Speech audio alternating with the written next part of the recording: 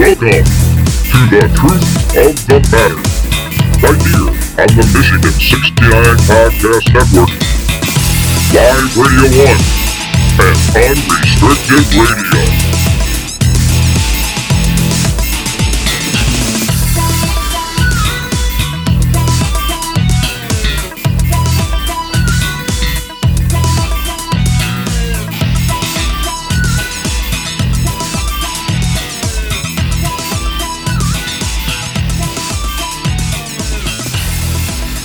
Here's your host, Dan Holroyd.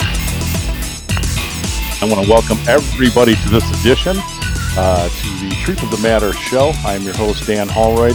Truth of the Matter brought to you exclusively right here on the 69 Podcast Network. It's the Michigan69podcast.com network.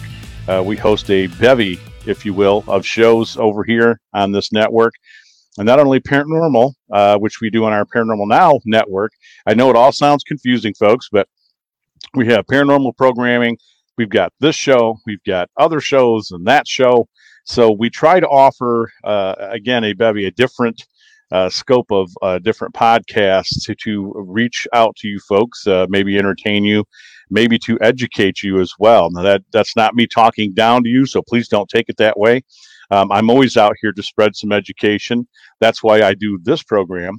And with my guest that I'm having on today, I found it a little more appropriate to actually do a Truth of the Matter show than a regular SMP Paranormal show, because I've had this person on my SMP Paranormal show in the past, but I really want to get down to not just paranormal stuff. I wanted to get down to, I think, the nitty gritty of what it took to, outside of the paranormal stuff we'll cover, but what it took to organize a thing that is still kind of trying to survive out there. There's another one happening here very soon. And in that retrospect, I want you folks to get the facts, because you may think you know what a paranormal investigator does, or a paranormal person who's interested in this hobby, which turns into an obsession, does. But I guarantee you really don't. I think many of you, I know this is long-winded, I'm going way around the block to get to the point here, but many of you probably get your information or have your ideas or your thought process based on all the popular television programming that has happened at least within the last 13 or 14 years. If I'm going back correct in time, when Taps and Ghost Hunters first hit the airwaves, and now I swear to God, every other cable network's got their own version of a paranormal show. Some that I think are okay. Very few, I might add. We'll talk about that here in the program. And there are many that it's entertainment value. You can still get something out of it. And if you're into that, that's cool. I don't diss anybody for what they deem entertainment or what they really enjoy watching. But there are also those that are just terrible. And I'm not here to call down the thunder and, all that stuff upon those, but we're going to discuss some of that. Without further ado, I want everybody to welcome in our guest here on Truth of the Matter. This is a person I've known for quite a while. She has since uprooted and moved from my area of the Midwest, and she is now out west, and she's still doing her thing. And what I love the most about some of the stuff is that she's like me. She's very, very open speaks very openly about things that kind of bother her and disgust her, that may go on at times in the paranormal. But again, without further ado, everybody welcome Danielle Garrison to the program for the Truth of the Matter. Danielle, thanks for being here. Thank you for having me. Hi, how are you? I'm doing good. I'm older, fatter, and just trying to survive the insane train that we're all sitting here watching go by, right? Totally agree. 100%. It's insane. And of course, I'm drinking Gun Barrel Coffee. We got to throw that in real quick. That's one of our sponsors, Gun Barrel Coffee out of Batavia, Illinois, run by veterans, roasted by veterans. And of course, I'm drinking it in the appropriate cup. Those of you who can see the video of this, that goes without saying. But thank you for being here. Thank you for being here. Oh, thank you for having me. Oh, it's been way too long since I think we've talked face to face. I mean, you've had new adventures, new things happening. Couldn't be happier for you. I mean, I know, you were looking for something and you found it, and couldn't be happy for you. And we made contact and became friends years ago. I mean, it's been years now. It's Mm-hmm. got to be at least 12, if it's not At close least, to. yeah. Oh, Yeah, I think it's yeah, that. Yeah. yeah, close to that. You Well, think? I knew you before you were able to come out to the paranormal meet and greet where we met face to face. So it was, years of knowing each other. And that's scary. I don't know if that's good or bad that you knew me. Uh, I like you. I know that I can speak very openly that I think we have probably both have a carnival line of haters out there that It's all don't good. approve of our open. Well, you know what I mean. They don't Yeah. approve of us talking openly and raw about the subject we're going to cover here on today's program. But I And that's always only because had. they haven't done the work and they haven't spent the time and they haven't been able to say that we've been in it as long as we have, done as long or done as many things as we have, been entrenched in the field as long as we have. I think the people that are new on the scene and trying to make a buck, or just always trying to cause drama, or always just causing negativity and issues across the board, no matter what. And it's not just in the paranormal field, it's everywhere, but Oh, it's in it's in, everything. Yeah, yeah, it's in every type of scenario that you try to get involved in. But yeah. I really, really think that the people who stand up and say, nope, that's wrong. You don't go in there and you don't pay for paranormal investigators or to come into your home. You don't go and spend $1,000 on some paranormal weekend getaway at these places, or, people who are just hacks. I call them a hack. I don't care. Yeah, yeah. I'm the same way. I'm the same way. Now, I'll practice a lot of silent courtesy because let's be honest, you and I know some of the people that still do this, and we're friends with them, and they still do their thing, man. And I'm like, hey, you do what you do, you, I'll do me, and it's all good. It's all good. But before we jump into that section of it, let's get to the start. As far as truth of the matter is concerned, what really brought you to the world of paranormal? How did you get started, and where did it go from there? So I had a childhood ghost in my house. It was a caretaker ghost. It was something that started almost like a family joke. Hmm. And things, small, simple, little weird things that would happen in our house growing up that, for example, we would be several blocks down at a park and it would start raining and we'd have to go run to the house because all the windows would be open. We'd get there and the weird things that would happen, all the windows would be closed. Well, we know when we left the house, all the windows were open. When we got to the house, all the windows would be closed. Dogs and cats getting locked in rooms, keys coming up missing, just little playful things, or um, just little tricks, or little, nothing harmful, nothing worrisome. Right. It became just the family ghost. And Right. my parents, talked about contacting, using a Ouija board at one point when they were younger, and when they first came out, and or when they first became popular by like Mattel. Um, Right. and everybody was buying them in the 70s, and it became a big thing. And they talked about contacting someone who had died that they knew from their high school, whose name was Penelope. And it was just a common thing that they used to call our household ghost, Penelope. Wasn't Penelope Pitstop, right? Because I heard she died a No, horrible it death in the wasn't. wacky races. Anybody? No. Am I dating myself? Okay, go ahead. I'm sorry. Just a little Same with the bit. cat dog reference. I thought for sure you were going, hey, we'd get back to the house and the cats and dogs were living together. It was mass hysteria. Mass hysteria. Anyone? Okay, go ahead. I'm sorry. You know me.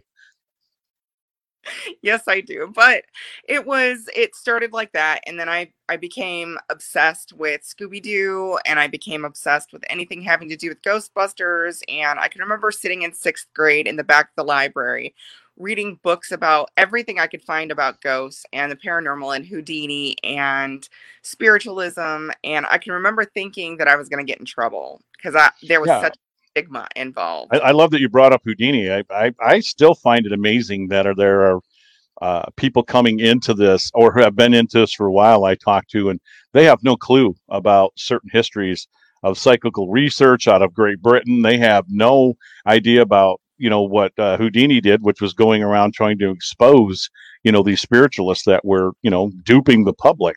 And I still think we have, again, we'll get to that section, but I still think we have a little bit of that going on within paranormal groups and the field. But go back to what you were saying. I'm sorry. No, you're fine. So it was, learning about Hans Holzer. It was learning about, I could get my freaking hands on. I taught myself everything. I read everything that I could get my hands on. Everything having to do with paranormal. And then of course you go down and you learn about, the scientific method. And then you have to teach yourself about, everything that there is to know about being an amateur physicist and an amateur scientist and using the scientific method. Well, how I got started was in the early 90s, there was a historical society that I was working with while I was in college and in high school. And there was there was a group, and I thought that I was doing all this stuff on my own, and I didn't know other people were into it, and I didn't know other people were like getting into groups and doing it, which was hilarious. I read and that's understandable, because unless you were in tune with things in your area, or people had, let's say, news articles done in the paper about their group, or had appeared on local TV, or had magazines, much like TAPS had things with, a newsletter and stuff that were hitting the East Coast, stuff on the West Coast too. You're right. There was, folks, there was no way that you would have known, honestly. Even when I came into this, even though the show had hit a few months after I decided I kind of wanted to look into things, it was a whole new world of finding just how many people were out there doing this and doing it since the 80s. Some of them since the 70s.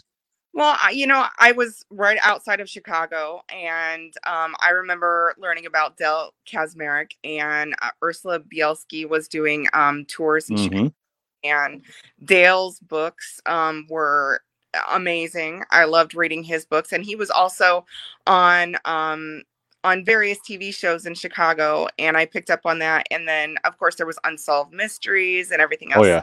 And I just dove right into everything. I've literally been lifelong obsessed with this. Right. So, a historical society, there was a group. It was the Indiana Ghost Trackers that got a hold of this historical society, and they were working a case, and they were wanting research. Well, the historical society said, well, this is one of our best researchers. Go ahead and give her a call and see if she can dig up anything for a case. So I started digging up on this case, and then talking to some of these other people that were doing this, like going to people's homes and doing investigations with people and like that. So I got really interested in that. And so I dove into the Indiana Ghost Trackers. And then I just went down the rabbit hole of group after group after group, and starting my own group, and just becoming obsessed with the field itself. So then I started trying to figure out, because it was MySpace time, everybody hated each other, and that's dating us. That's dating us, right? Crazy fighting inside the paranormal world. And I know back of my mind that if people of like mind and interest meet face to face, that there would be some kind of kinship or friendship that would happen. Right. So after, I think it was like in 2006, I took some money out of my own pocket, and I rented, it was the Avon Township Park. Right. And it was a little tiny park pavilion, and said, get everybody together. We're having a ghost get together, meet and greet, picnic. Just bring out your own lunch. Let's go. Let's meet. You can set up your own table. You can bring out your own stuff. Talk about your group. And at first we had security because we were worried about people fighting so bad. Like, I'm not joking. It was pretty gut. No, yeah. I've had a few. We'll get back to that. Yeah, go ahead. So we had security there, and we set up booths, and I think we had maybe 200 people there, which was, I thought was insanely amazing for That's this. damn good. That's damn good for a first get together. Yeah. Yeah. It was, I don't know, maybe 20 groups showed up.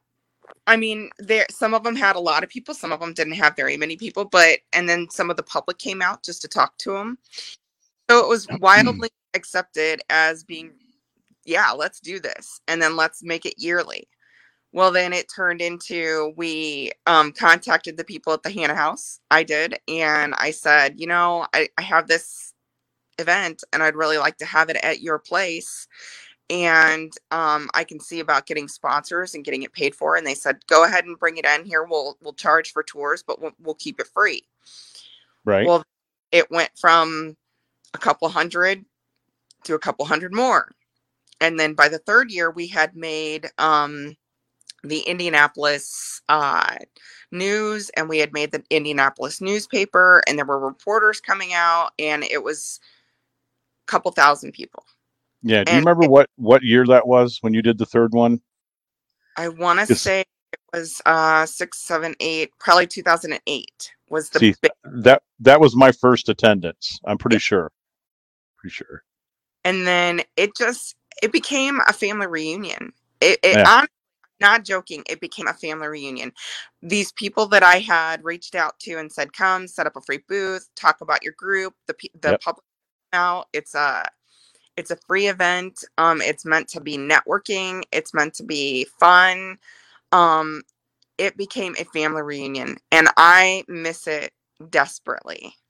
Yeah, I think I was brought to my attention. I had seen it already out there, and I wasn't sure what it was. And then when I became friends with the group, which I won't bring up the name, but I met some individuals in the group, not for bad reasons. Just don't, you folks, I just don't need to bring their name up.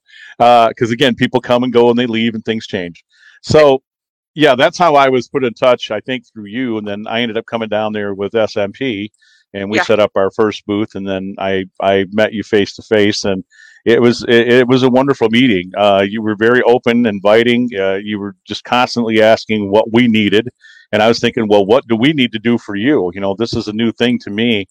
And when she talks about how people fight in this, and it still goes on, a lot of the times it's over just silly stuff. I think most of the people I encountered, it's like you put your hand out in friendship, and they seem to think they've got some sort of corporate security and secrets going on within their group, even though we're all doing the same stuff and we're all using probably mainly the same methods if it came down to it. Or they've had bad experiences with people coming in and taking, let's say, what they consider their territory, which I'm not territorial, despite what people have said about me in the past. I could give a crap less. It's up to the people that you're working with, whether they want to allow other people in, a place or not. You don't own that as a group. So there are many entwining things, I think, that were in people's minds in these groups when you set out to bring them together, because they were fighting over silly things. It was just stupid stuff, right? I really think that a lot of it became the Wild West really fast. I think a lot of investigators wanted to be the first to prove paranormal theories. So I think it became more about the sensationalism and the media. Just about then, all of a sudden, you saw the birth of with ghost hunters, and then every single channel on the entire network, every single network had its own. Even Animal Planet had haunted pets. I mean, it was psychic pet. Yeah, it was every single channel on every single network had. And weird you said that, because I remember being interviewed. I know she's not out there anymore, but when I was starting to do the podcasting on Blog Talk, about the time that I'd met you, it was a way to get out what we were doing. I focused on what our group was doing and talking about our ideas and thoughts and theory. But I met this lady who I was on one of the shows, and she was asking me point blank if I believed in animal spirit, and that's what the show was entitled, was Pet Ghosts.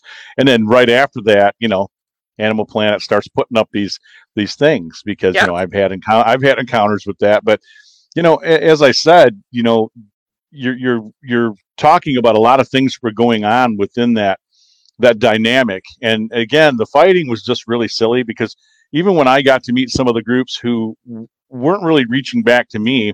They found out once I approached their table and started talking to them, like, hey, man, I'm an easygoing dude. I'm just putting my hand out in friendship.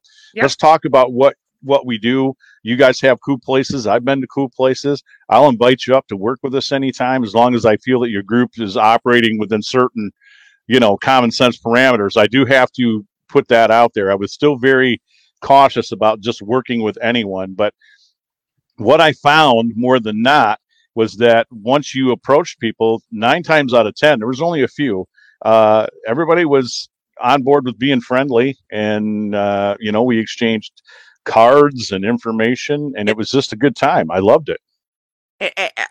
There is something about going face to face with other groups and like-minded people. It becomes a different dynamic, and it did become a different dynamic. I mean, it didn't stop fighting. I mean, you've got Facebook fighting, you've got every which way fighting still, but it definitely helped for a long time and in many different avenues as far as just networking groups and learning who the groups were out there. For example, after I went and ended a bunch of groups and stopped doing the group work and stopped doing a lot of home investigations, I knew who to farm those investigations out to, because I still have people to this day reaching out to me almost every single day. So I have an incredible network of friends that I can still farm investigations out to, or if I have questions, or if I have needs, or if I'm doing consulting for a group or something like that. And I want to throw a compliment onto you, Danielle, too. That's a hell of an honor that people will still, even though you've moved away, and they still come after you. I get that once in a while. I still get about 1 or 2 a year, and other groups, if they feel that I'm willing to travel. And that's an honor. That means that you and I, or mainly you, but we've done something right. That means, I guess, we've earned the trust and the integrity. And that's something I want to definitely get into here in a second, is the integrity about where you're already segueing into it. You are a great interview because you cover all the bases. So I may throw weird things in here, but you're covering it. But, you're right about the unity thing. Folks, please listen to her. It didn't really change the atmosphere in a whole, but it made one hell of a dent. And that dent is still felt. You don't, I guess, don't sell yourself short, I think, if you feel that you have, because, wow, I'm like slurring, and I haven't even had any liquor in this. What's going on? It's probably the caffeine. I've had quite a bit of coffee before we did the interview. Where I'm going with this, another compliment, is that you made a hell of a dent. And the idea of unity is still a good thought. Now, I don't think it'll ever happen, because there's way too many personalities to manage, and when you say manage, you really have to, when you get this many people together, and everybody wants their own little share of the pie. But the fact is, there's been a dent. And from what you started, I don't care what anybody says, because I've looked at stuff on the East Coast, West Coast, Midwest, if you want to consider us Midwest where we're at, or Central. People started doing what you did after you set the model. I noticed that. And what's beautiful about that is, due to your architectural plan, your layout of what you tried and what you did, and there's still a legacy.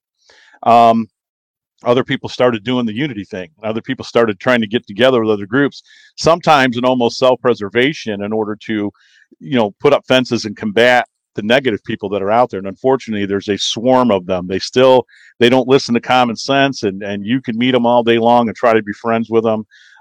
It's just sometimes it's a nightmare. You just got to realize, you know what, you need to stop. Still put your hand out and reach out. And if those people don't respond and they want to be negative, then you move on. Yep. You don't include them in your circle. But you've left a great legacy, and you did make headway. So I want to make sure you know that, because I'm still talking to quite a few groups from the old day, if they're still together, because there's a lot of them that have just gone to the wayside. Right. Or I've made so many friends due to you in that setup. I want to thank you for that, because I still have friendships with a lot of folks in the Indiana area, more than I probably do Michigan. Again, because I was outspoken here in Michigan with some people in some groups, and we'll segue into that here in a minute. Before we do that, everybody watching the video, hang tight with us. This is for the audio audience. We're going to take a quick break right here in Truth of the Matter. you hang with us. I'm Dan Hallright, your host, and we're here with Danielle Garrison, which I call paranormal guru extraordinaire.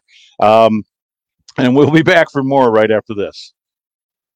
Thoughts of suicide may feel impossible to overcome, but with help and support, you can find hope and meaning. Call the National Suicide Prevention Lifeline at 1-800-273-TALK to speak to a counselor, or visit suicidepreventionlifeline.org. It's free, it's confidential, it's available 24 hours a day, 7 days a week. And even if it feels like it, you're not alone.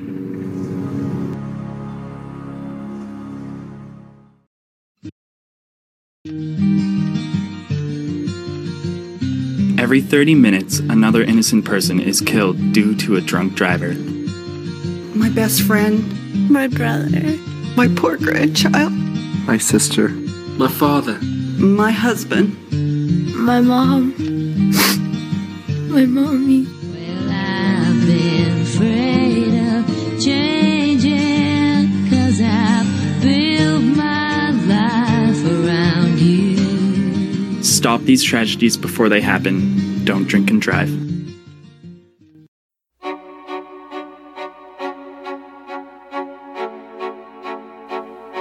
If you have ghosts, you have everything.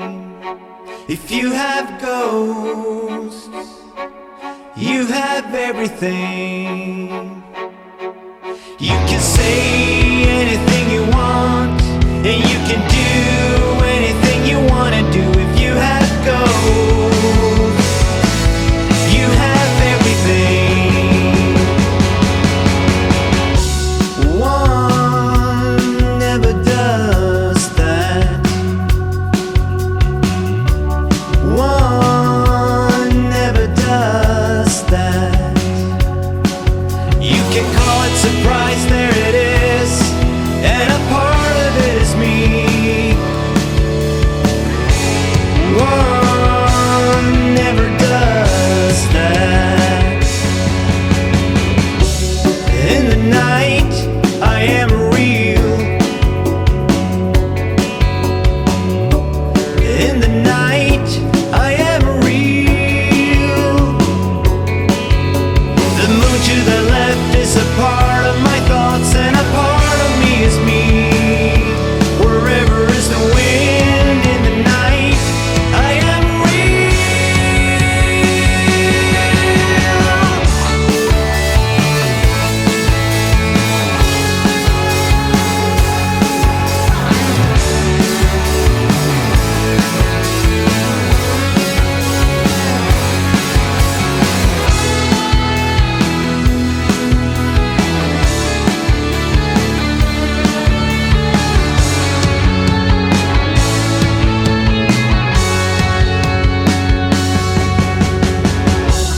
I don't want my fangs too long. I don't want my fangs too long.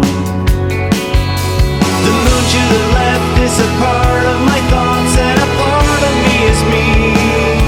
Forever is the wind. I don't want my fangs too long. If you have ghosts, you have everything. If you have ghosts, you have everything. If you have ghosts, you have everything. If you have ghosts, you have everything.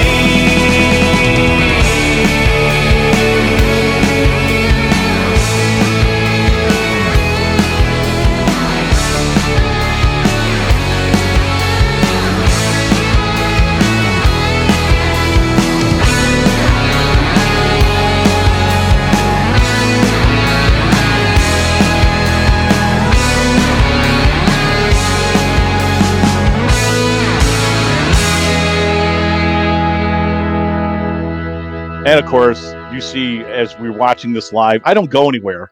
Yeah. When I say we'll be right back, I never leave the studio. That's That's the Yeah. joke. That's the running joke of every show I do.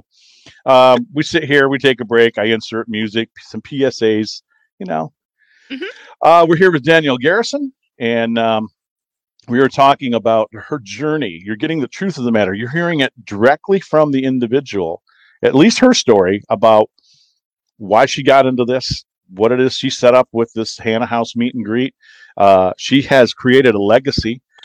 We won't talk about, we won't go into, I guess, the rough point that went on there. We don't have to cover that. I will say that I was happy to hear that your legacy is up and running again.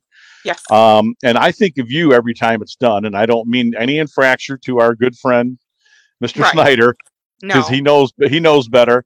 But He's like beloved I said, friend. Yes. Yes, he's you started this, and he's really been trying to hang on to this, man, keep it alive, because he believes. Thank God somebody is, because it is important. I do think so. Yeah, and I've tried to organize one, which I'm going to heavily try to just bribe you. We are still in talks. People listening are like, "What? What's he alluding to?" Well, we're still in talks, folks, to try to do the same thing here in Michigan. Now, I know there are little cliques of groups that have their own little things, and I'm excluded from a few of them because, again, I believe it's because I've been an outspoken person like you. They don't like some things I've had to say, and I never went after anybody. I want to make this clear, folks. I never went after anybody individually unless they forced me to.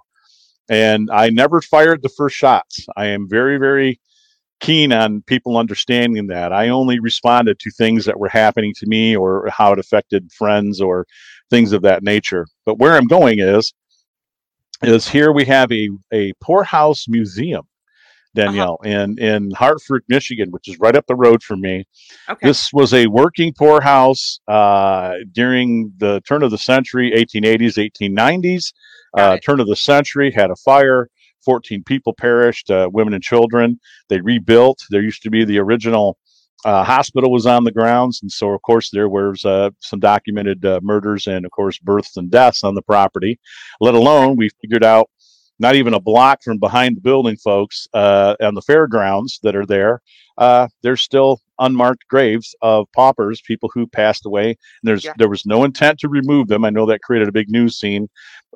We just, I was part of helping identify that area, and we looked to do a meet and greet at this place. They are all on board with this. These people know this place is haunted. You will not tell these 80, 90-year-old ladies and men that work at this place that it's not haunted, because they will probably fist fight you and knock you off the front porch. Yeah. They have had things happen there for years. My good friend Tad Moody, give him a shout out. He tells me every time we do an event there that I have the keys. Now, he's heard things there, but he tells me if he sees something and I happen to be there working with him that night, that I will find the keys at the front door, and he will call me the next day to make sure I locked up, because he's cool with hearing things and voices and seeing maybe shadows, but he doesn't want to see anything physical. He's dead serious. But I want to try to get you on board, because we are still stir crazedly mad about trying to put together a duplicate of what you did, and I definitely wanted you heavily involved for sure. I'm happy to help. Yeah, it's a super simple formula that anyone and any group in any area. The hardest part is finding a venue, and it sounds like you already got a venue, so that's super simple. Oh yeah. They've been waiting for a couple of years. I know when we first started talking, that's when you made your move, and you were heartbroken to tell me that. I want to convey that to folks. You were heartbroken. It's like, well, Dan, I got some news. I'm actually moving out west, and I was like, oh no, because you were the person in the area of the Midwest that I always looked at going to if things were going on. Like, how can we organize things? Let's talk. So it all worked out. I know where you're at. I don't keep in touch like I should. My bad. No. But I do come out and watch when you're on other programs and other podcasts. And I know I watched one not too long ago where you were pretty open about, like you said, some of the bad things that go on out here and really getting after people. And that's one of the biggest things I respect about you, like me and a couple others that you and I know, like Jason Sullivan and a few other people. We're just like, listen, man, when there's crazy things happening and people are doing some, and we're on a cable program, folks, so I use adult language. So, but when there's some shit going down, and you want to really know who you call her. And then you run it by her and ask her, and I run stuff by Jason, and then people run things by me. There's a couple of us. I think there's probably a group of 4 or 5 of us that I trust, and we're outspoken. But you more so than I think a couple of us guys, and I love that because you gave me a speech. We're going to get to this again here later in the program, but you gave me a speech about communication because I cannot tell how many of you out here watching and right now or listening to the program. If I hear one more Ouija board story, it still continues. I want to take, those things that you put wire fences up with, those big giant green things you stab in the ground. I just want to buy one and run it through both ears. It's just put me out of my misery. I'm so tired. And there's people that I know that will get into these stories and tell me these things. I'm like, dude, we'll cover that some other time, but let's get back to the story. So you've got the Hannah House thing going, and so where does it go from there? What's gone on from it? The Hannah House now today, or the Hannah House back then? Well, where we left off, you kind of got everybody together at the park. You did the third one. It kind of grew. What went on from there? It went crazy. It became this great big huge family reunion. I started doing other events. We did some fundraising events. We did a huge fundraising event for the Crump Theater, where we raised $1,800 for the Crump Theater in Columbus, Indiana. We did Be the Match fundraisers with iGhost. We did. I just got involved in so many different areas and trying to raise money for different things. The Be the Match we did for because someone had leukemia and they needed a bone marrow transplant. So we got a bunch of groups together and we raised some money, and we all sat there with swabs in our mouth, and did the registry to see if any of us were a match for bone marrow for the person who was in the ghost group. So I can't tell you how many fundraisers and how many things that we did, and we did spinoffs and we did different events and trying to help different haunted locations. I have an affinity for there I am, sorry. Yeah. In different avenues of trying to keep those old locations alive. For example, the Hannah House. Most people have no clue what it takes to keep a place like that alive and not torn down or completely so bad to where you can't be in them. Correct. And I don't want to interrupt you, but she's touching on something very important. Her and I believe in this wholeheartedly, that I never have a problem doing a paranormal event, kind of like a turn, I guess a paranormal theme park turn event that raises money for the historic value of a historic place or a site. It's either, like you said, Hannah House, regardless of whether the story is 100% true or not. That's here nor there. Right. I'm not going to approach that aspect of it. I will tell you that I do the same thing, which used to infuriate Deb Para to no end, because she's like, well, they're using us, and a lot of the times I'm okay with that because I'm trying to help that place maintain its historic integrity, and they may be in a financial bind. Well, the paranormal get-togethers make money. They make quick money for those events. So, we turn over proceeds at the door, so I applaud what you did originally. And I followed your example, and I started doing the same thing up here right away.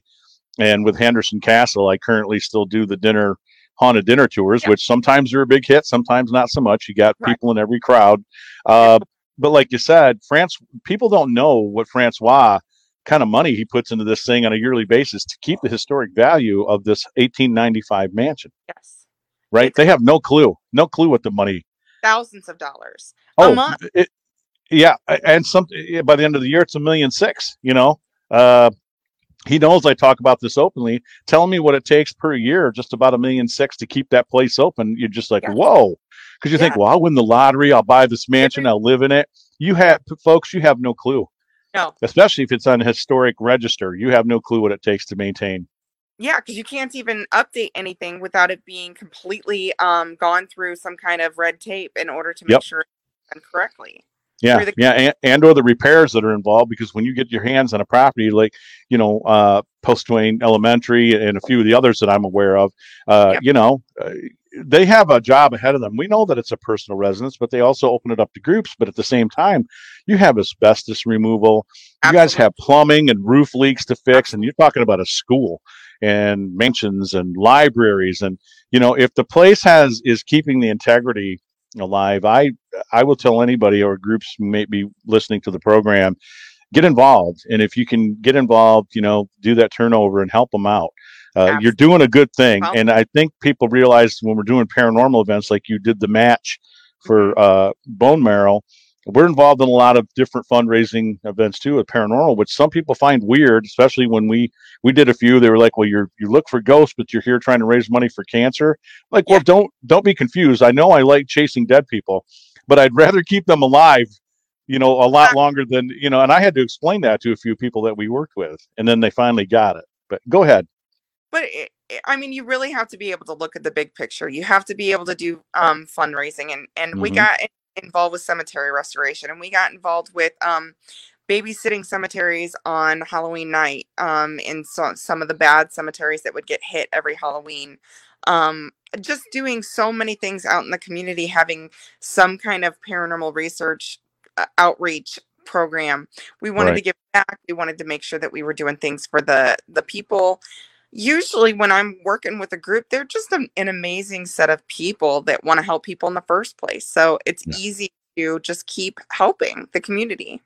Yeah. Even though we talked about the bad stuff, you are correct. There are more good people doing this and attached, even if they're just doing the ghost chasing aspect. Maybe they're not into honestly, if they're not into doing the research and stuff. I've met some fine people that, that's all they're looking to do is just to find if there's really activity. That's the main mode of my group now. I've stepped out of private stuff unless I really have to do something that's, I come across and I find it interesting.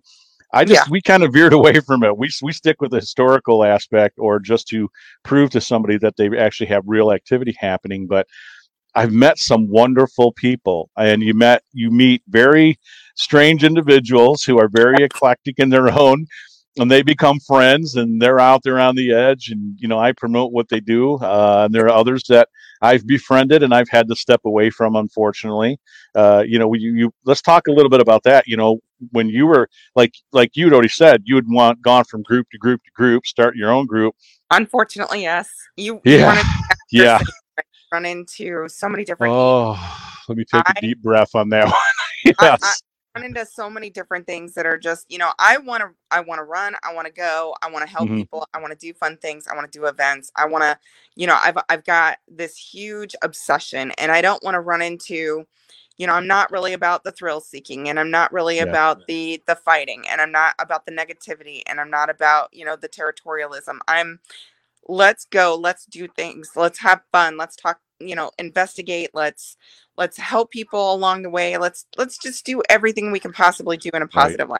Right. And you and I spoke openly, separate on your own and me on my own. But, I want to distinguish that, when she says thrill seeking, don't mistake the fact that we don't have fun doing this, because we do. I tell people, look, if you think I'm going to tell you no, then I'm not in it sometimes because there's a fun aspect. Yeah. But am I in it for this thrill just to get the quick thrill, and I'm out there just acting like a crazy nut? No. And I was up in Michigan with you the first time I got sick on an investigation. Man. And I've been with people that I'm there standing next to them, and they're telling me all sorts of stuff, and I'm kind of looking around like I don't see anything or hear anything. I hate to be the jerk, but it's like, no. And then I see stuff that they put up later, and I don't know. You know where I'm going with this. I said, I have a lot of fun with it, and I don't take it so serious that I don't have fun, because there have been many opportunities for me to try to scare the group when we've been at places. Now, let me qualify, folks. Personal investigations, I've only done that one time, and that's because these people. I went up to the bedroom, and there's this Chucky doll in the corner of the closet, and it got me off guard for a second. I'm like, holy Christ, so. And it's automated, so when you go by the sensor, it starts doing the knife thing, and it's hi, I'm Chucky. It talks, and it's life size.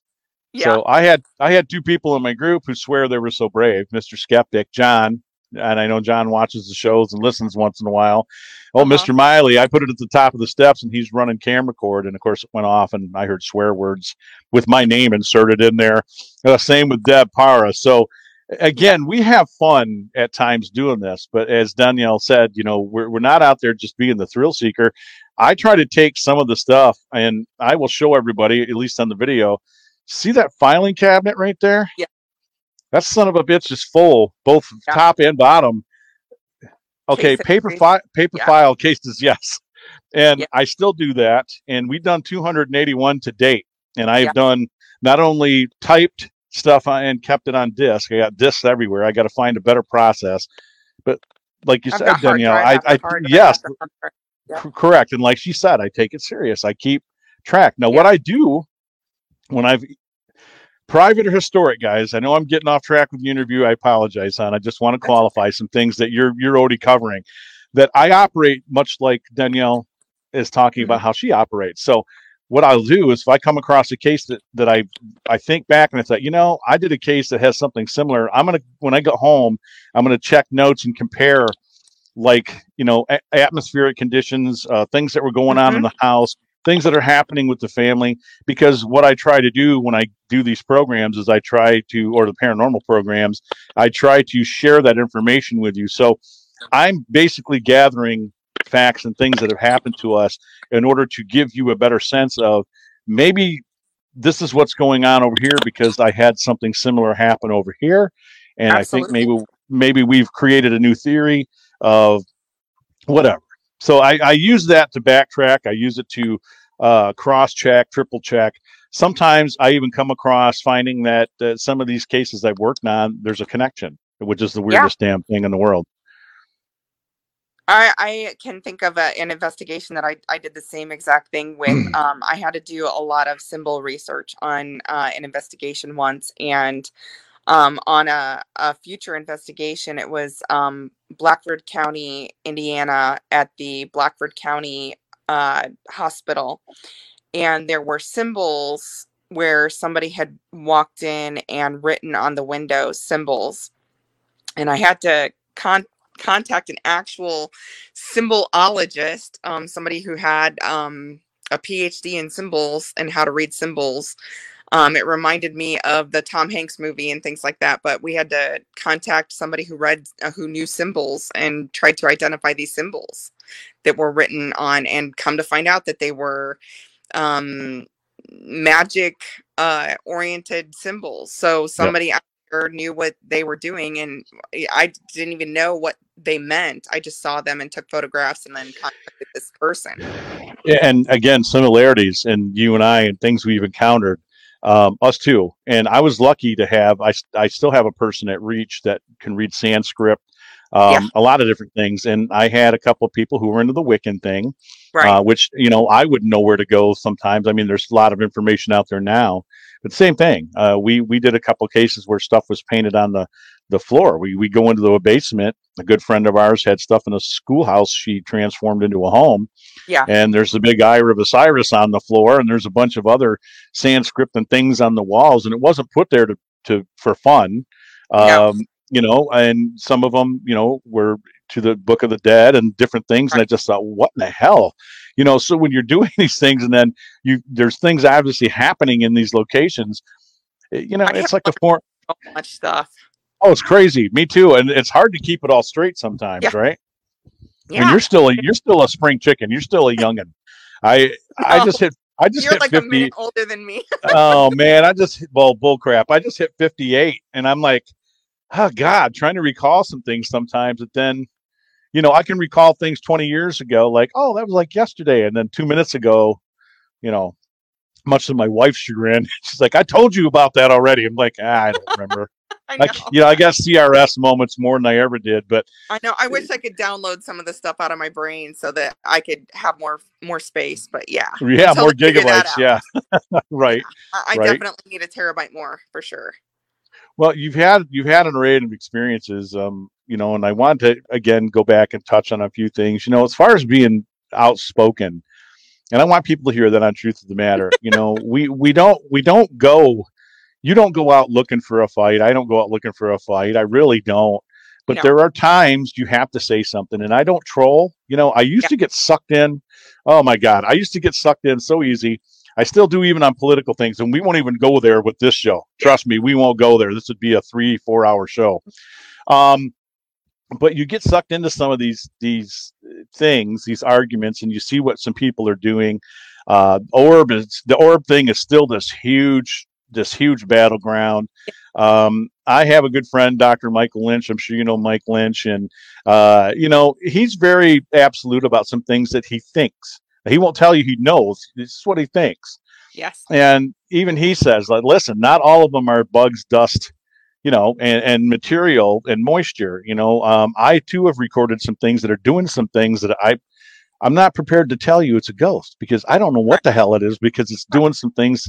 I think I've showed you some stuff. So I don't remember if I did or not. I know we had stuff on display where I've got girls in the basement, folks. Listen to this. So it's 7 degrees outside. It's winter. We have no power to this farmhouse, no electricity. We're running a generator from outside.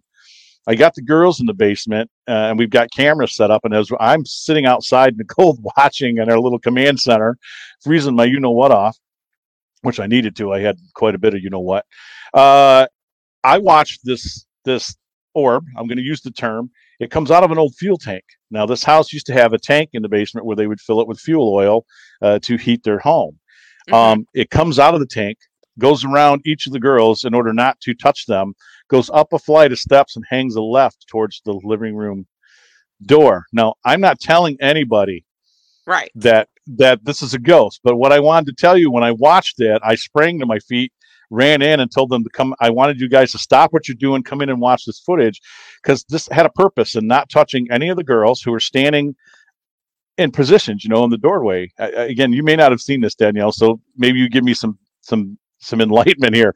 So 7-degree weather. I doubt there's going to be any insects flying around in this basement. We're in the middle of winter. I think it was probably February, January. You could probably say there might be, but it's 7 degrees. I remember it's documented on the report.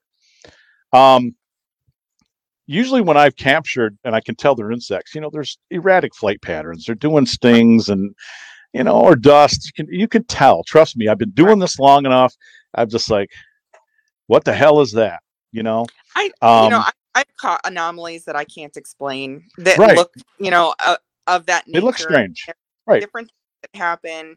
And there's, sometimes there's a perfectly normal explanation. I think when the IR cameras first came out, a lot of the anomalies were like cobweb anomalies or light anomalies or reflection. And when we first started, in early 90s doing all this with setting all these things up, we didn't know enough about the videography. We didn't know enough about photography. We didn't know enough. And it wasn't until, we were out there doing this, year after year after year, and then had, somebody come up and say, oh no, this is debunked. Look at this. To where we were all learning. And it's hard for me to, I still go over when I do classes, I still go over orbs, and I still go over rocks and teacups, and I still go over all of those different things. Which we're going to get to here in a second. Yes. Yeah. So when I go over orbs, I talk about Dr. David Oyster, who in the American Southwest was. Look at you throwing names. Yeah. I know who that is. Well, he's dead, so I can say it. Yeah, right. Well, still. Yeah.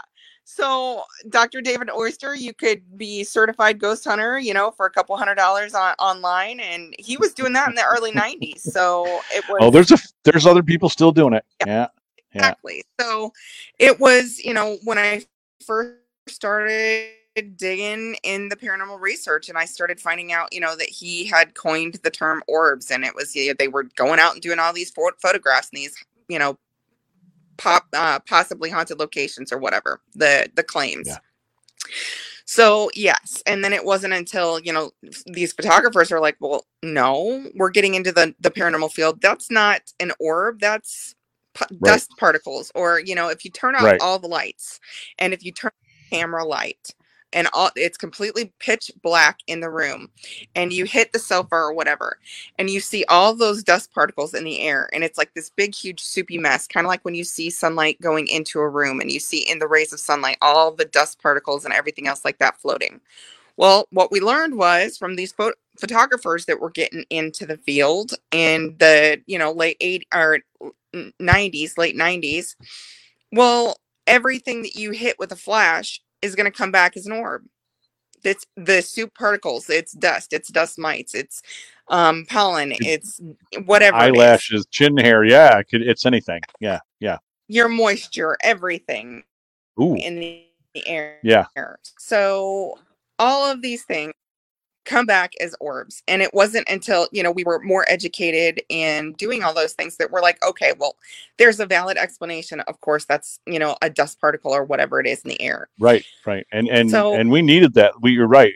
That was a good learning curve. We needed that list in order to dot the I's and cross the T's, and me being early on, again, new to it, I had already taken photography for a couple of years, black and white photography with 35 millimeter camera. Now, we didn't have digital flash, but I still had flash unit for the camera. So I was constantly, like you, screaming, even when we were catching things like, listen, man, there's other things that have to cause this. We got to find out how, what, where, when, and why. Deb was one of the first people in our group. She's one of the better tech people I think I've ever worked with, whether she thinks that or not. She was the first one that said, you guys have got to stop using LED flashlights or even these little laser things that had still been out for a while, because you're causing indirect reflection, and then we're picking it up on the camera. Like you said, IRs are good tools if you know what you're doing with them and you understand, as Danielle has laid out, folks. Truth of the matter, you heard it from Guru herself. You got to know all the implications, the things that are going to affect. So here's that, one of the foundational things that I always teach is you have got to know your location before you can call something beyond normal for a location or paranormal for a location. You have to know what is normal for the location first. So, get out there and do your research, but doing your research isn't good enough. I want to see you out at that location every chance you've got, weekend. Yeah. And most of us are weekend warriors anyway, when it comes to this. So, just saying that you've done a place and you've said it's not haunted. Okay. That makes no sense to me whatsoever. No. How long have you spent there? Are you still going back there? I don't take anybody's word for that. Even some people you and I know, I still debate some people that we're friends with. We say, well, I'm sorry you feel that way. I don't buy that. I haven't been there yet, or I'll see when I get there, because I've done some of the same locations. But in the same respect, Danielle is speaking gospel here, folks. Truth of the matter. That's why I love the show. You need to know the location. And for the love of God, I was called out by some wacky noodle group out of New York.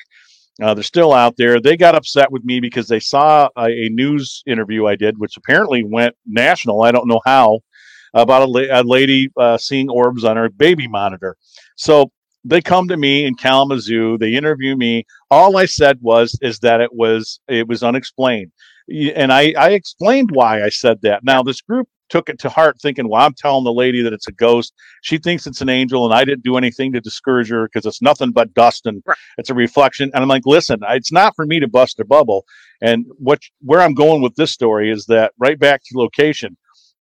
I stated in that interview, and I also put it in writing to this group to let them know how I felt about their crap, just calling me out. It's like, it's unexplained, guys. You want to know why? And you're a paranormal group. If I cannot be on the ground in that room or that house to investigate it and see exactly what is causing that reflection or whatever else is happening with this baby monitor, guess what you call it? It's unexplained. Okay, because I have not been on the site physically. I'm sorry I'm yelling, but it made me angry. I'm like, if you're going to be an investigator and call yourself paranormal people, don't just have absolutes. All you did was offer an absolute opinion without opening your mind to being on the ground in the location. Then you can tell people what you think it might be, because I wasn't there. I was only showed a video and never said it was a ghost. And like you said, there are people who will do that, though. They'll either offer up absolutes, or they're going to turn right around and say, look at all the ghosts, look at all the spirits. That makes no sense. The most famous ghost photograph that I usually reference is the ghost of Raynham Hall in England. And that photograph happened. He's only been seen 3 times in 300 years. So I have a very hard time saying a place is or is not haunted, period, no matter what. And Yeah. I say that I've had anomalies there, or that I've had things either happen to me in my personal experiences, or that I've seen other people that I trust have personal experiences in certain locations. But I'm not the one out there staking my reputation saying it's haunted or not haunted. I don't care about that. Ooh, excuse me. I I don't either. People ask me when they do the tour, well, is the castle really haunted? I said, well, it has activity. Everybody uses the term haunting because that's the generic term. To me, haunting is a negative connotation. It always will be. Because anytime you've heard, I guess, the horror stories, we'll talk about that in a minute too. Yeah. After the teacup thing, I'm getting there, folks. Stay with me. You come across the same thing. So I say, well, people picked up a story. They've interviewed me. They've interviewed Francois. Prior owners didn't want the haunted thing attached to the place. Unfortunately, it happened because you cannot control the press. And again, don't get me started on that. It'll be another 5 to 8 hour show. Right. It is what it is. So I'm like you, it's like, well, I can tell people that I feel like the LST 393. I have physically said, do I think it's haunted? I do. That doesn't mean it is, because you need to go there yourself and see for yourself the things that I saw and things that I had. I invited, I set up things where people won, trips to come out and ghost hunt the ship with us. And I brought couples who have no experience whatsoever, and I didn't push any buttons, do anything, and they had experiences, and I'm standing there with them, and you're like, well, there you go. And you can never promise that when you go to a location. So when it happens, I'm just overjoyed to no end. Yes. But I'm like you. I don't want to go in there and say, well, it's haunted because I say so. Because you can think I'm full of shit, just like the next person. You have to physically do this research and do these things for yourself. Now, there is if nobody is going to say opinion. In my classes, what I teach is you capture a ghost in a jar. You've got a ghost in a jar. Okay, I made it big. I did it. Let me claim the fame. I captured a ghost in a jar.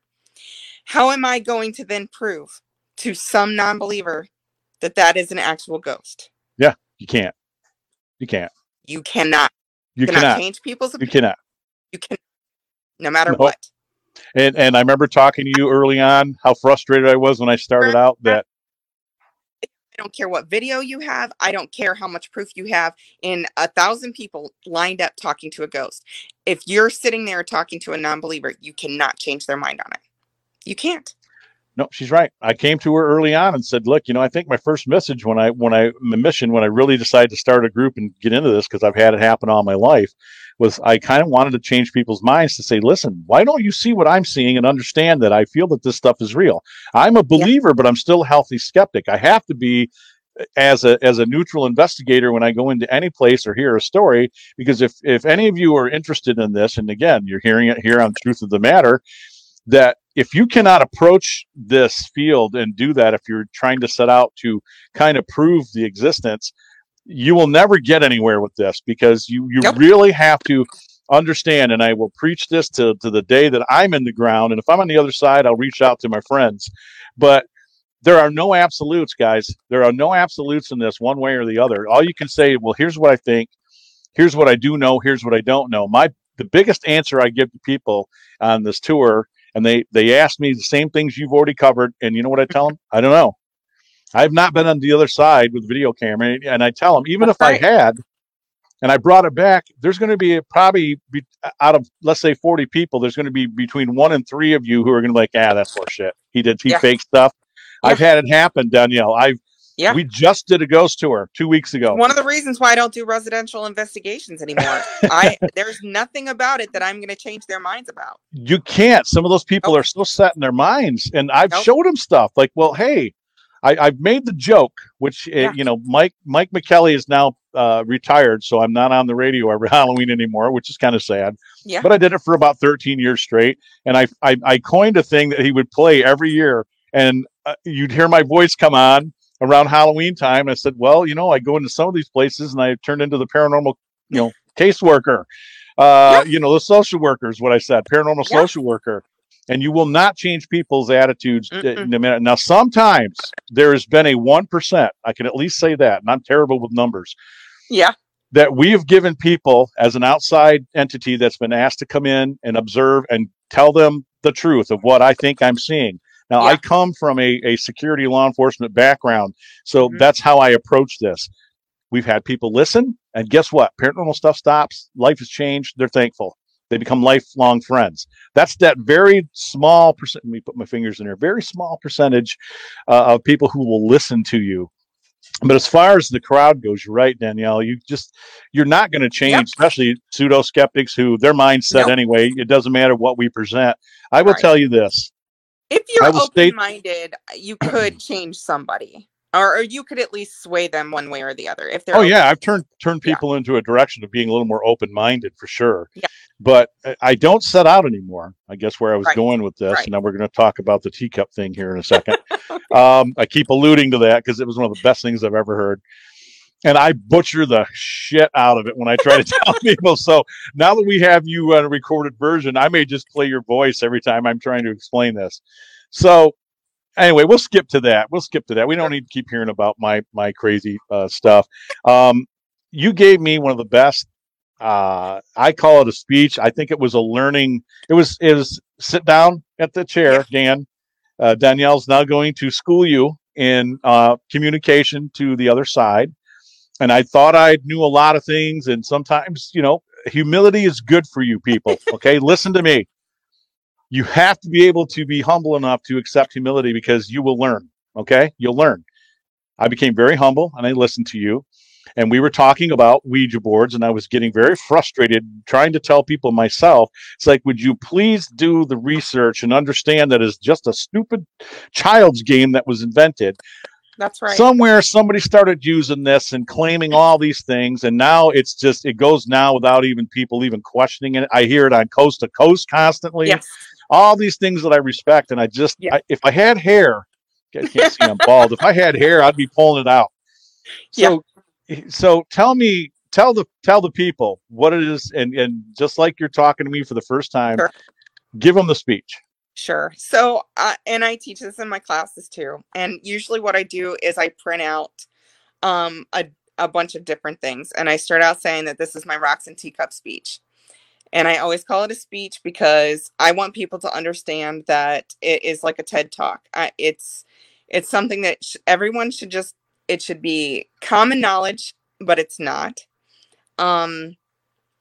In my speaking about Ouija boards, there is, I always put out the challenge because I meet hundreds and hundreds and if not thousands of people that still every day, say that they're the worst things. They're the devil. It's the absolute worst thing that you could possibly ever touch. Right.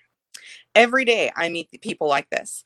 So what I usually do in my class is I have a printout of a Ouija board. I have a printout of a pendulum. I have a printout of a child's telephone. I have a printout of the obelisk, of a voice recorder, of just these different things. And then I also have a printout of a rock and of a teacup. And inside that teacup are tea leaves, like what a psychic would read. Yep, and I have a printout. Yeah. And so then I also have a printout of, of your video recorders or your anything that you would use pretty much in paranormal research. Oh, of a candle, of, a bowl of water, the TV, all these different things. So in paranormal research, people have used candles. You sit there and you can sit there and say, in a seance, if you are listening and if it's yes, make the candle dance higher. If it's a no, make it go lower. If you are doing paranormal research and you're doing water bowl ITC or something like that, you're doing the photographs and doing the ITC. And that's intertrans communication for you folks. Okay. You can do ITC on the television. If you're doing EVP recording on your voice recording. If you're sitting there looking at tea leaves in a teacup. If you're picking up a rock, and this is where we get to rocks. And if I say spirits, if it's yes, go right after I throw this rock. And if it's spirits, go left if it's no after I throw this rock. So you got yes and no. You've got pendulums. Go, if I hold up the pendulum, go left to right if it's yes or no. You know, all these different questions.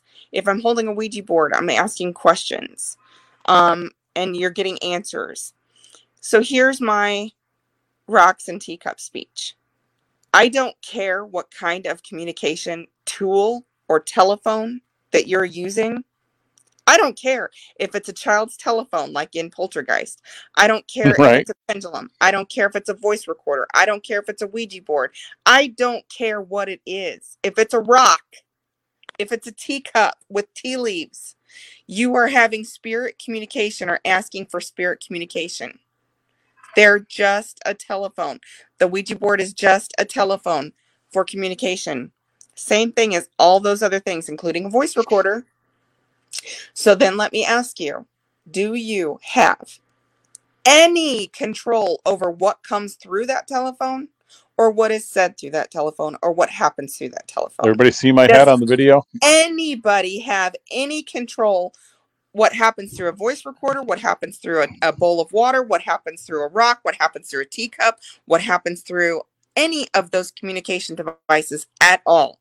No, you don't. No one does. I don't care who you are. I don't care what you're doing. Right, and let alone putting your crowd into the deer headlights, which I've done with this speech, which I guess I haven't butchered it too bad. So I guess I'm good. I'm on track. So what I've thrown in the mix there, when you start talking about having no control, it's like, you know, is anybody here aware of the chaos theory? Now, everybody finds that funny because they think it's a Jurassic Park thing, but it's a true mathematic, formula that there are different things that happen in the environment that are going to cause things to go one way or the other. Again, basically alludes to the fact that you really have no control. And where you're going with this, and when I keep trying to, new groups that come along, if I meet people, talk to them, it's like, listen, a Mattel Ouija board. Yeah. Well, I'm going to do it right now on the air. If there's anybody in the studio with me right now that would like to speak to me and Danielle, can you come through and talk to us? Okay, what I just did there was initiated the telephone. I just spoke out loud and I asked for a door to open. If you believe in the veil, the door. But I think that these entities, whether they be spirit or maybe even parallel existence, again, it'd be a whole nother show for you and I to cover, which would be great on SMP show. We'll have to do that. Something responds. Not all the time, but sometimes I use a Radio Shack ghost box, which I'm in love with, because there's so many new devices out there that I think a lot of them it's junk and it's bunk. I didn't believe in this thing at first, but I've had things happen to me that just knocked me right out of a chair. Literally, I just about fell out of a chair. And at the last event, I'm asking what color a lady's coat is in front of me, and I'm in a cemetery in front of Frank and Mary Henderson's gravesite. Yeah. And I'm holding the device, so I actually put it down so people can see I'm not pulling any strings or doing anything. And a lady's voice came through and said green, and the lady was wearing a green coat, and you should have heard the gasp from the crowd. And that continued. And then there's other times I do events, nobody talks, nobody comes through at all. I just get a bunch of crap.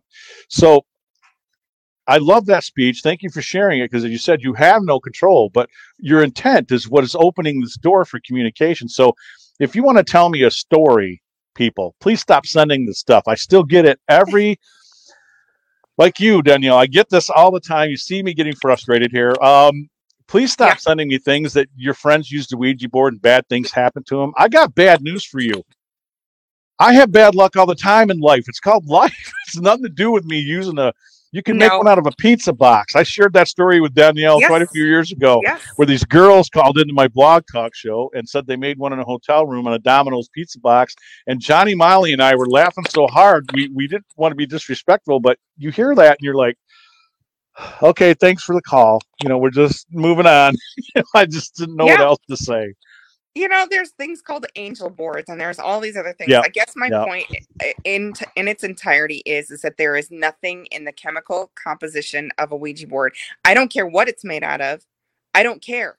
You can make it out of anything. There's nothing that says that is the portal to hell, and that a demon is going to come through. I don't care, because you can use an angel board and have the same thing, because you have no control. Yeah, and let me tell you how many times I've been on the demon call and how many times I've been chased out of a house, folks. That would be a big zero. Now, have I found bad things there? Yeah, I'm not going to lie about that. I tell people there may be times that there should be safety in a concern because again, I'm not quite sure what's happening from the other side, and I have to take some of the things I've seen over the years that bear pretty hard scrutiny.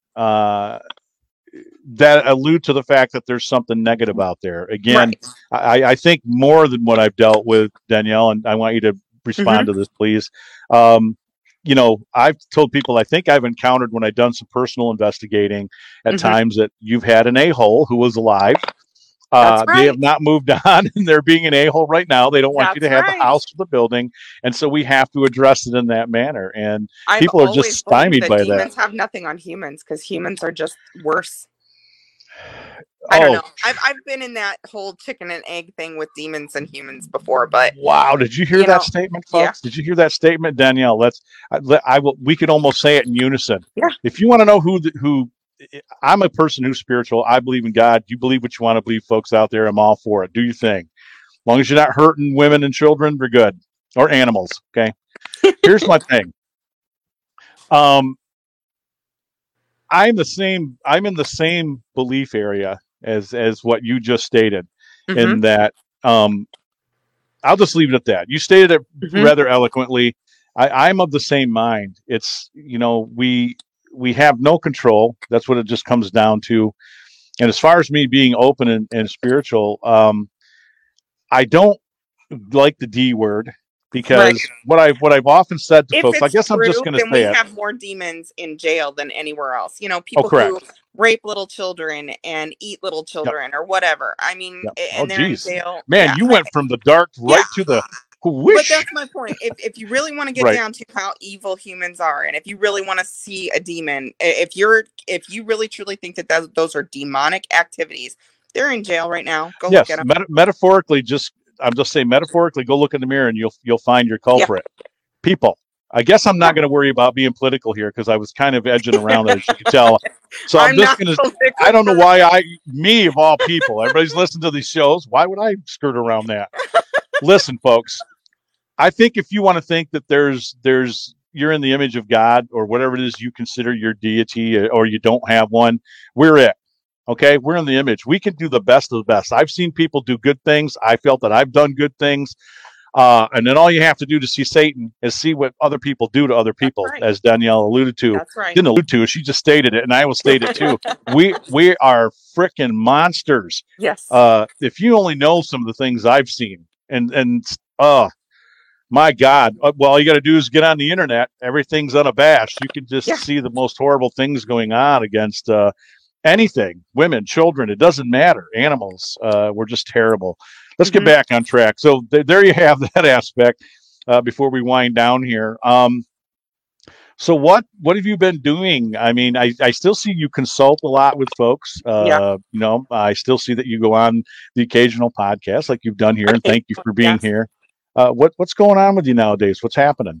So I paired way back, and that's primarily due to the location that I'm in. I'm in Cody, Wyoming, and the problem with Wyoming is that it is pretty much the rest of the country back in the 1950s and 60s. So everything here is kind of it's not even just small town back there. It is really in its own little time warp here. So there's not a whole lot of anything going on paranormal research wise. There's a couple of groups that are in their infancy, and they look like us back in the early 90s. Yeah. Hitting the ghost towns and doing stuff like that. Trying to do everything, that they see on TV. And I reached out to a couple of groups here, and it wasn't a great, it wasn't a good thing. Not a good experience. Not a good experience.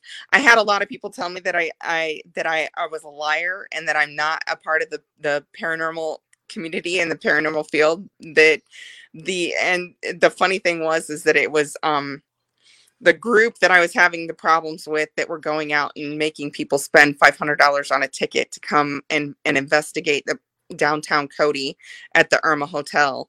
$500 Everybody see me? You can What the? meet a paranormal celebrity.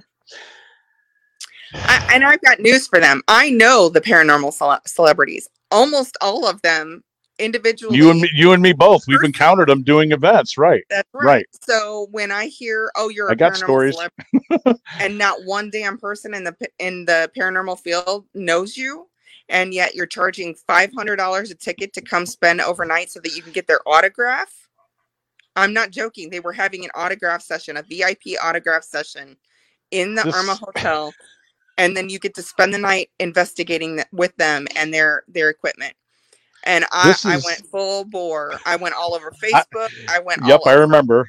Yeah, I went full bore against this team. And I got to tell you, hon, just I'm laughing, but at the same time it's sad.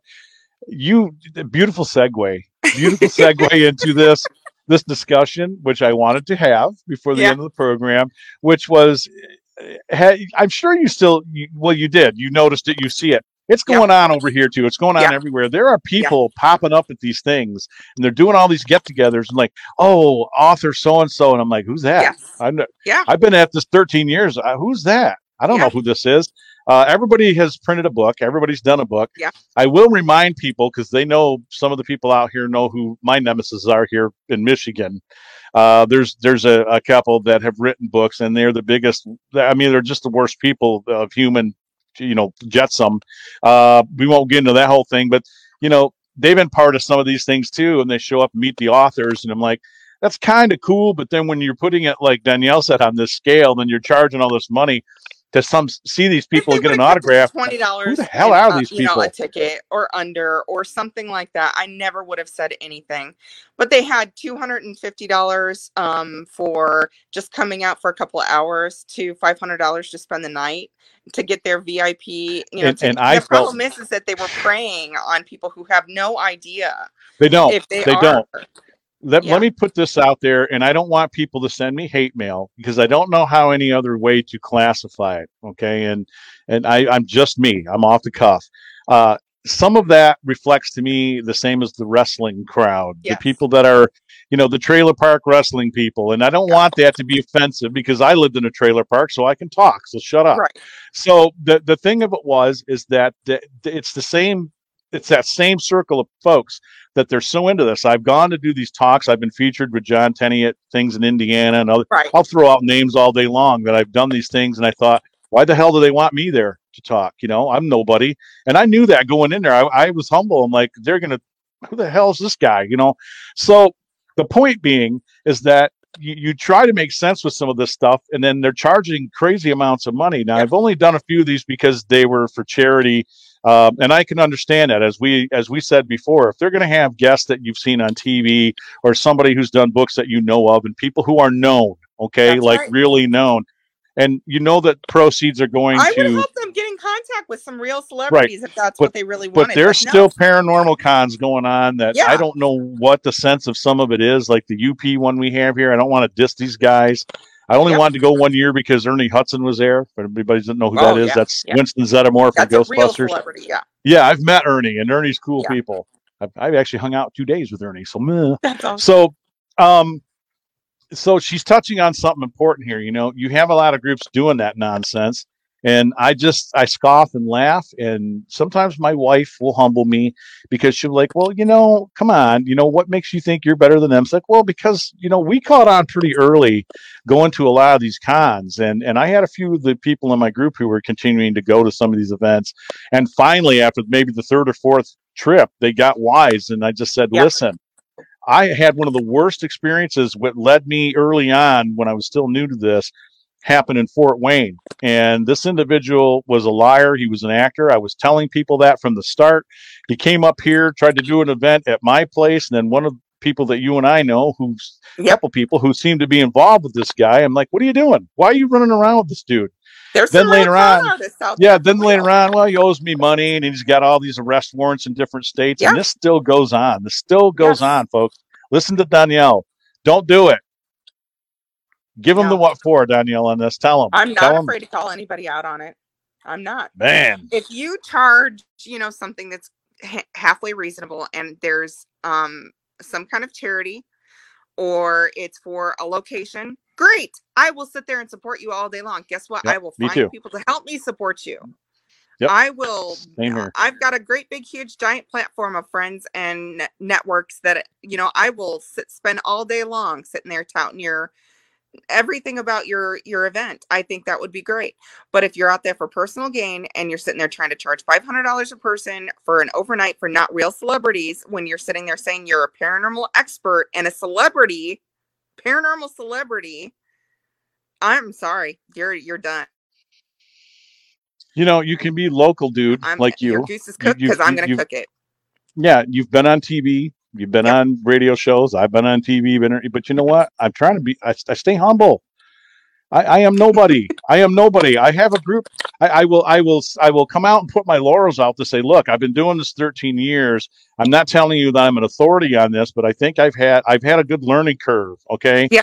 And 281 investigations into this, which people didn't want to believe either, because we were doing this every weekend where my wife finally said, hey, it'd be nice to see the kids before they graduate from college. How about having a weekend home? So I had to back it up. How many times that's happened where, you know, no, we need to have family time. Yeah. Oh, you eat, sleep, and breathe this Obsession. stuff. So jumping from that, I will get into that, you know, and I want you to speak earnestly about this because you went through some changes and things. I have too. We all have. Yeah. I don't think people really realize what kind of a strain when you get into this obsession it puts on relationships, marriages, friendships, right? Well, if they are not inclined to be a part of that obsession, or if they have not been bitten by the bug, no, there is absolutely not one bit of, you know, they will want to help support you, but only to a point. And it becomes such an obsession, especially when you're making headway or you've got activity on something and then you want to keep going back, or somebody's contacting you. When I was doing all the residential, you know, investigations, that is a nightmare in itself, because being up till 2-3 o'clock in the morning talking somebody out of the tree, that is just absolutely insane, because they're seeing something right in front of them and they don't know how to deal with it, and they're ready to sell their house, their single most expensive asset. They're ready to move out and get rid of it, or just leave, and they're done. And I can't tell you how many times I've spent just hours and hours and hours on just basic education on how to deal with living with a haunting, or how to deal with living with an activity. And they're like, no, come out with your cameras and come out here and see what I'm seeing. And I'm like, I don't have to see what you're seeing. You already believe it enough to where I don't need to be there. Let me teach you how to deal with living with it. Yeah. And now hold that note. We're going to take another quick break. We're going to cover more of this because this is important. I know we're going long here, folks. Like I said, sometimes the show's an hour, sometimes it's 2. We'll get to the end of it here soon. I'm sure you're all enjoying Danielle Garrison as much as I am. Great information. Hopefully I haven't talked over you too much or been crazy, but stick with us here on Truth of the Matter, here on the one and only, might I add, the Michigan 69. Okay, podcast.com, the Michigan 69 podcast.com network. You can also hear us over at Red Circle podcasts on the show. Just look for the Paranormal Rage, which I've got to change the name of that because we're now unrestricted. You will hear this program. Check this out. You're going to hear this program played on our paranormal time slot on Sunday nights at 9 p.m. at unrestrictedradio.com. Do yourselves a favor and go to unrestrictedradio.com and download the app, okay? There is music being played on there that should be played on other radio stations. It is a local thing started by my good friend Stacy Lee. I am honored to have 2 programs on there. Not only our unrestricted paranormal show Sunday nights, me and Bob Penny, and this program, which we throw in there, but also I brought the Big Dog Show over there. So I've changed the format slightly, a lot less talk, which is hard to believe for me. as we go ready to this commercial break, which is taking 20 minutes to get to. But we throw in a lot of rock and roll and my eclectic diversity of music, which is from one end of the spectrum to the other. And again, unrestrictedradio.com. I want to thank sponsors too, which I will at the end of the show again. The number one sponsor to this network that you're listening to us on is the Henderson Castle. It's an 1895 bed and breakfast here in Kalamazoo, Michigan. Built by Frank and Mary Henderson of the Henderson Ames fortune. Very interesting story, but go to henderson.com for more information. Also, my good friends in Batavia, Illinois, Gun Barrel Coffee. I should be wearing my Gun Barrel hat on this video, but I could only find my Lansing lug nuts. I'm a big baseball fiend. But gunbarrelcoffee.com. Go see what Sal and Brian and Mike have for you over there. It is run by veterans, owned by veterans. Brian is a roaster. This is a family tradition. His grandfather was a coffee roaster. Brian has picked up the tradition. I drink Moab, and I've had a couple of different versions. They even got a battleship version, which is Navy coffee, which I absolutely love. You know, the kind that you can shine your shoes with and take the paint off your house. So, without further ado, let's play some PSAs and some music, and I'll be back for more with Danielle Garrison right here on Truth of the Matter on the one and only 69 podcast.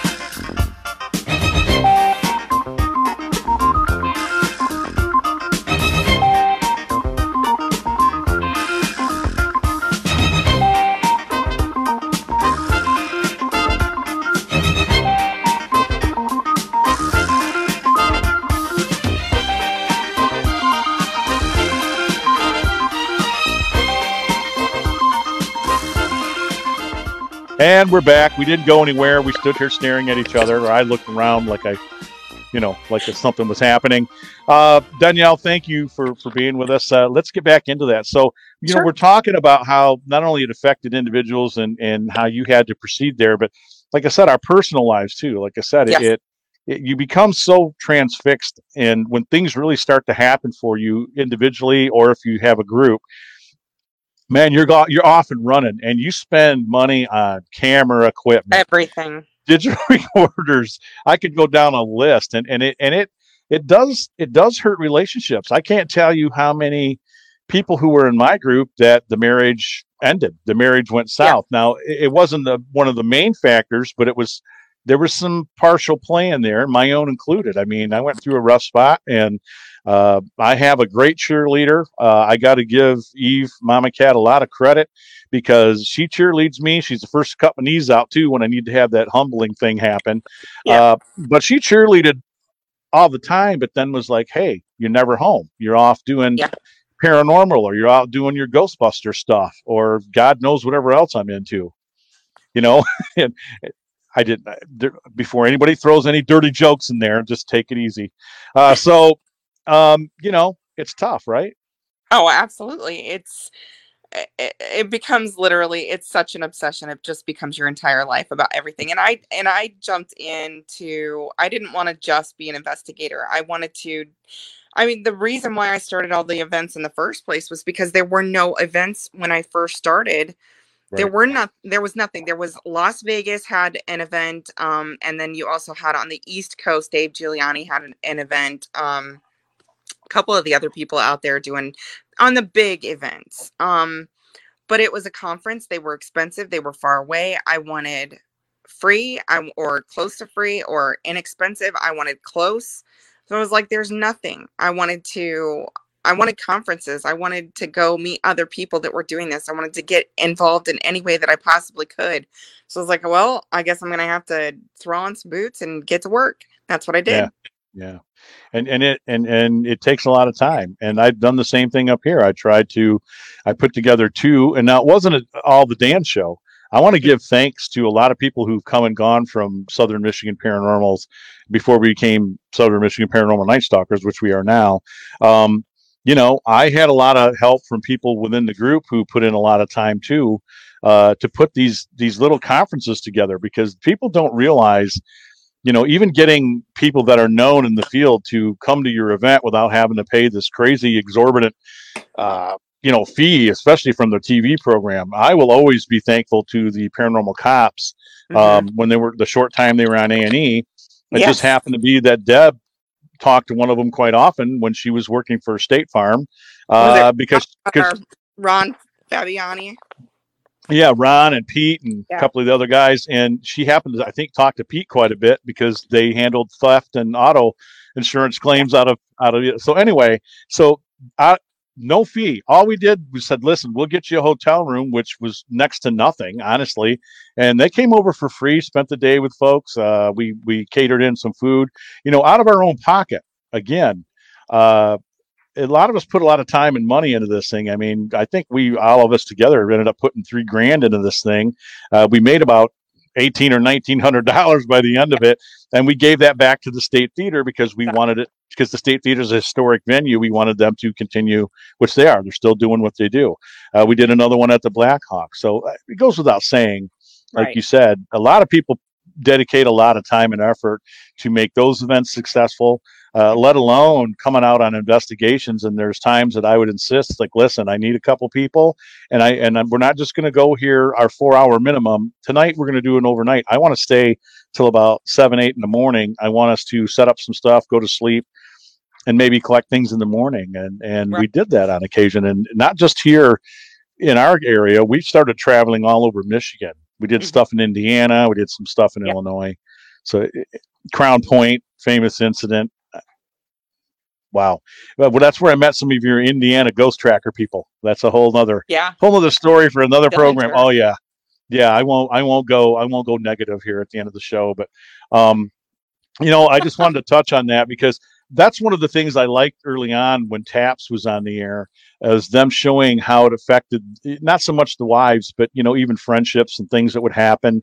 You saw some of the real things going on when they would get angry with one another, or it was taking time away from the job or the family. And it really does.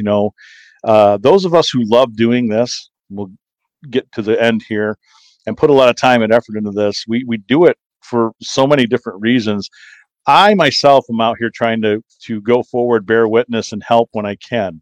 I've backed off on private, but I'll still do them. If I interview the person and I think things are where they need to be, then we may step into that. And I've got Bob Penny. I got to thank him as a partner. Bob's been doing it since '92, and Bob's been around the block, so Bob can bring some more of the personal experience in it than I can, with different thoughts. But I just don't want to change minds anymore. I just want to present stuff that we catch. And if people think they have something, then I'd love to be honored to come in unvetted. Well, vet me first, know who it is you're bringing in your house. Let's cover that real quick before we end the show. Know who you're bringing into your home. Tell them why. The only time that I'm doing private residence investigations anymore is if I'm teaching somebody else how to do them. Oh, hang on. We might get her back here. Oh, we lost her for a second there. Well, we lost her. We'll see if she comes back on. We'll give it a few minutes here. Everybody still with me? I see her at yesterday. There she is. Okay, go ahead. There we are. Take two. Strange internet issues. It's paranormal. But the only time, not so it much. might be. Go. The only time that I'm doing private investigations anymore is if I'm teaching somebody else how to do it, and that's really it. Wow, that was short and sweet. Okay. I was waiting for this big long. Okay. I'm kind of the same way, but it's because I got some newer folks on the team. The thing with the team is people come and go. I remember you guys jokingly calling it Dan's Army because I ended up having 30 damn people in the group, because my goal was to have an SMP team 1 and an SMP team 2. And that didn't happen. It was way too many personalities to manage, let alone when I got it down to about 7 people. And I've got, Deb has kind of stepped out of the fray. She still has an open door and window to come out with us anytime. She's told me, and I want to express this. It was very hard for her here recently to tell me that, well, listen, I just didn't want to tell you, but I've kind of been there, done that at that point in my life. And if you ever have an invite and I come out, I'll come out. But she's kind of moved on to some different things, which that's cool. I respected that because I've known this lady 40 plus years, and we're going to be in-laws. We now have shared grandchild. So crazy how the world turns. But because I watched her son Dylan, who's an investigator, still a satellite investigator in the group, grow up from little boy to now, getting ready to marry my daughter, and they just had a baby, Henry. So very cool. But Deb Bresnahan, it's an amazing. She's been with us that long, so she'll always offer support, in what we're doing. Bresnahan's still with me. These are the 2 ladies who were with from day one that I started this. They've stayed in there. We've had other people come and go. Unfortunately, sometimes on good, terms, sometimes on bad. It happens. But we're continuing, and I've got a solid group of people that I've got involved now. We now have an engineer and a scientist, and Shane Feek. Shane has designed the things to only react to certain things the way they're supposed to within mathematical and scientific means. And it is a joy, Danielle, to watch his face light up and then come to me like, how come this is doing this and why? What am I supposed to? It's like, dude, you're the engineer. Yeah. You're the scientist. What do you want from me? Well, I've been telling you all along, I think this stuff is real. And of course, if you're designing a board that somebody has to come physically put their finger on it or touch it in order to set, and it's going off by itself, and we've already tried to do other things to set it up. Come on, man. So it's been a growing thing, and I'm happy where I've kind of created the team now loosey goosey. We're all in the monthly meetings and all this stuff. But truth of the matter, as we come to the end of the show, You heard it from Danielle Garrison. And do you have any final words of thought or, I guess, what would be the term here? I'm usually not lost for words, but I don't know if the caffeine's wearing off or what's happening here. Ooh, I got to stop drinking it. I think what I would say mostly is if you're a newer group, and I'm talking a new group is still 5 years and younger. I'm thinking you need to get out there and you need to find out what some of the predecessors have done, because why are you reinventing the wheel? Yeah. That makes no sense to me whatsoever. Yep. Get out there, find out what your predecessors have done. Read about Hans Holzer. Read about, the Holzer files, which was Hans' daughter. I saw that. Just has a brand new show out there, and which was fabulous. I was so excited about that. She doesn't mince words sometimes either. I've heard her on Coast to Coast. She'll tell you matter of fact. Yeah. Yeah. And, and it's important to know, who the older authors are, who the people who were investigating for a long time and what they were doing. And don't reinvent the wheel. Don't go out there and think that you've known everything just because you've seen every paranormal show. It's ridiculousness. Right. And on all the new people that are coming along, look, and I'm not saying you can't get something good from it, whether it's entertainment or not. I'm sure you can. But she threw a name out. I would throw out the Steigers. I know they both passed away now. If you ever get a Brad Steiger book, you better get a travel trailer when you go get a few of their books, because I swear to God, all of them are like, family Bibles. They're about this thick. People can't see me on the audio, but they're huge. And even though Dale Cosmeric's books. Yes, Dale. I've talked to Dale. Great guy. So as I said, not everybody has everything right. But there's still good information. You've got to look at the good, the bad, and the ugly, and you've got to form some common sense ideas. But great advice, Danielle, not to reinvent the wheel. There's so many processes, old school wise, guys, that I will chime in on this too. You don't have to go buy all the equipment you're seeing on the TV shows. And I swear to God, if you invite me out, any group, you invite me out and you're wearing a colander on your head with a frickin' scanner. I said the F word. I'm sorry. Frickin'. Let's say frickin'. And I see you here having a scanner from the grocery store, and you're trying to tell me that Ovilus is. Don't give me Ovilus stuff either, because it's just a whole other show. Not one damn cell phone on the market has an EMF detector. Not one. Oh my God, I can't tell you. I know. Bob and I have done experiments. Not to get off track at the end here. We've done experiments with the Huff thing. That's controversial. Some other stuff.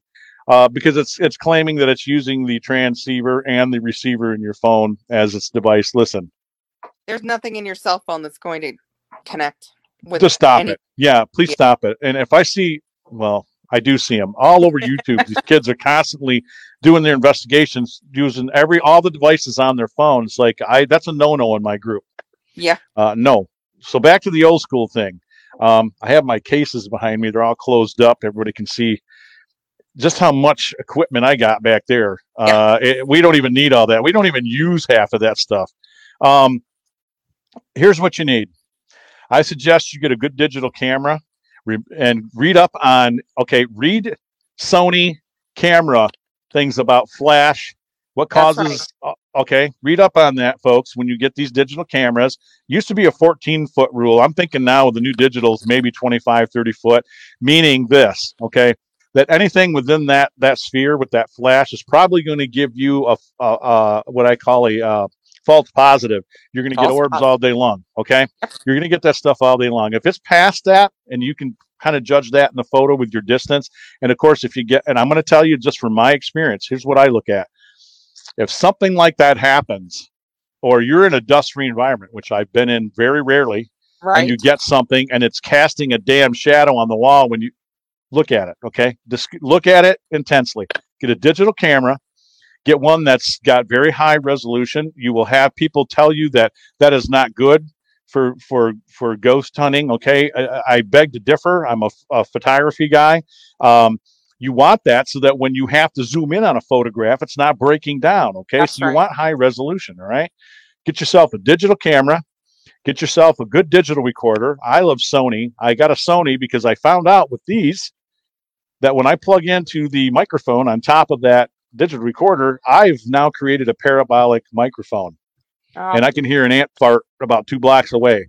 Also, make sure that it has USB connection to it so that you can plug it in and download. Yep. Also, get a notepad and a pen. That is so important. Yep. And the number one tool that you should always have as a ghost hunter, well, two. First being flashlight, so you can see what the hell you're doing if you do this stuff in the dark, and you don't always have to investigate in the dark. Okay. There are reasons why we do and reasons why we don't have to. I won't go into that. The other thing is yourself. Rely, you're your best tool. Hans Hosler spoke, excuse me, slow down, Dan. He spoke quite often about you being able to tell when there's a change of energy in a room. And that's a whole nother show for a discussion on our paranormal channel. But do old school first before you're running down the road. If you have questions, where can they find you, Danielle? If you're okay with people hitting you up. And absolutely. You can always find me on Facebook. It's Danny Garrison. You can always email me at Danny Pitcher Garrison, which is DANIPITCHER GARRISON and I'm available. Usually you can hit me up on Facebook Messenger, and if you're looking for a consultation for a group, or if you're looking for an investigation for someplace or something like that, I can help you. Or if you're just trying to start an event, I'm happy to help.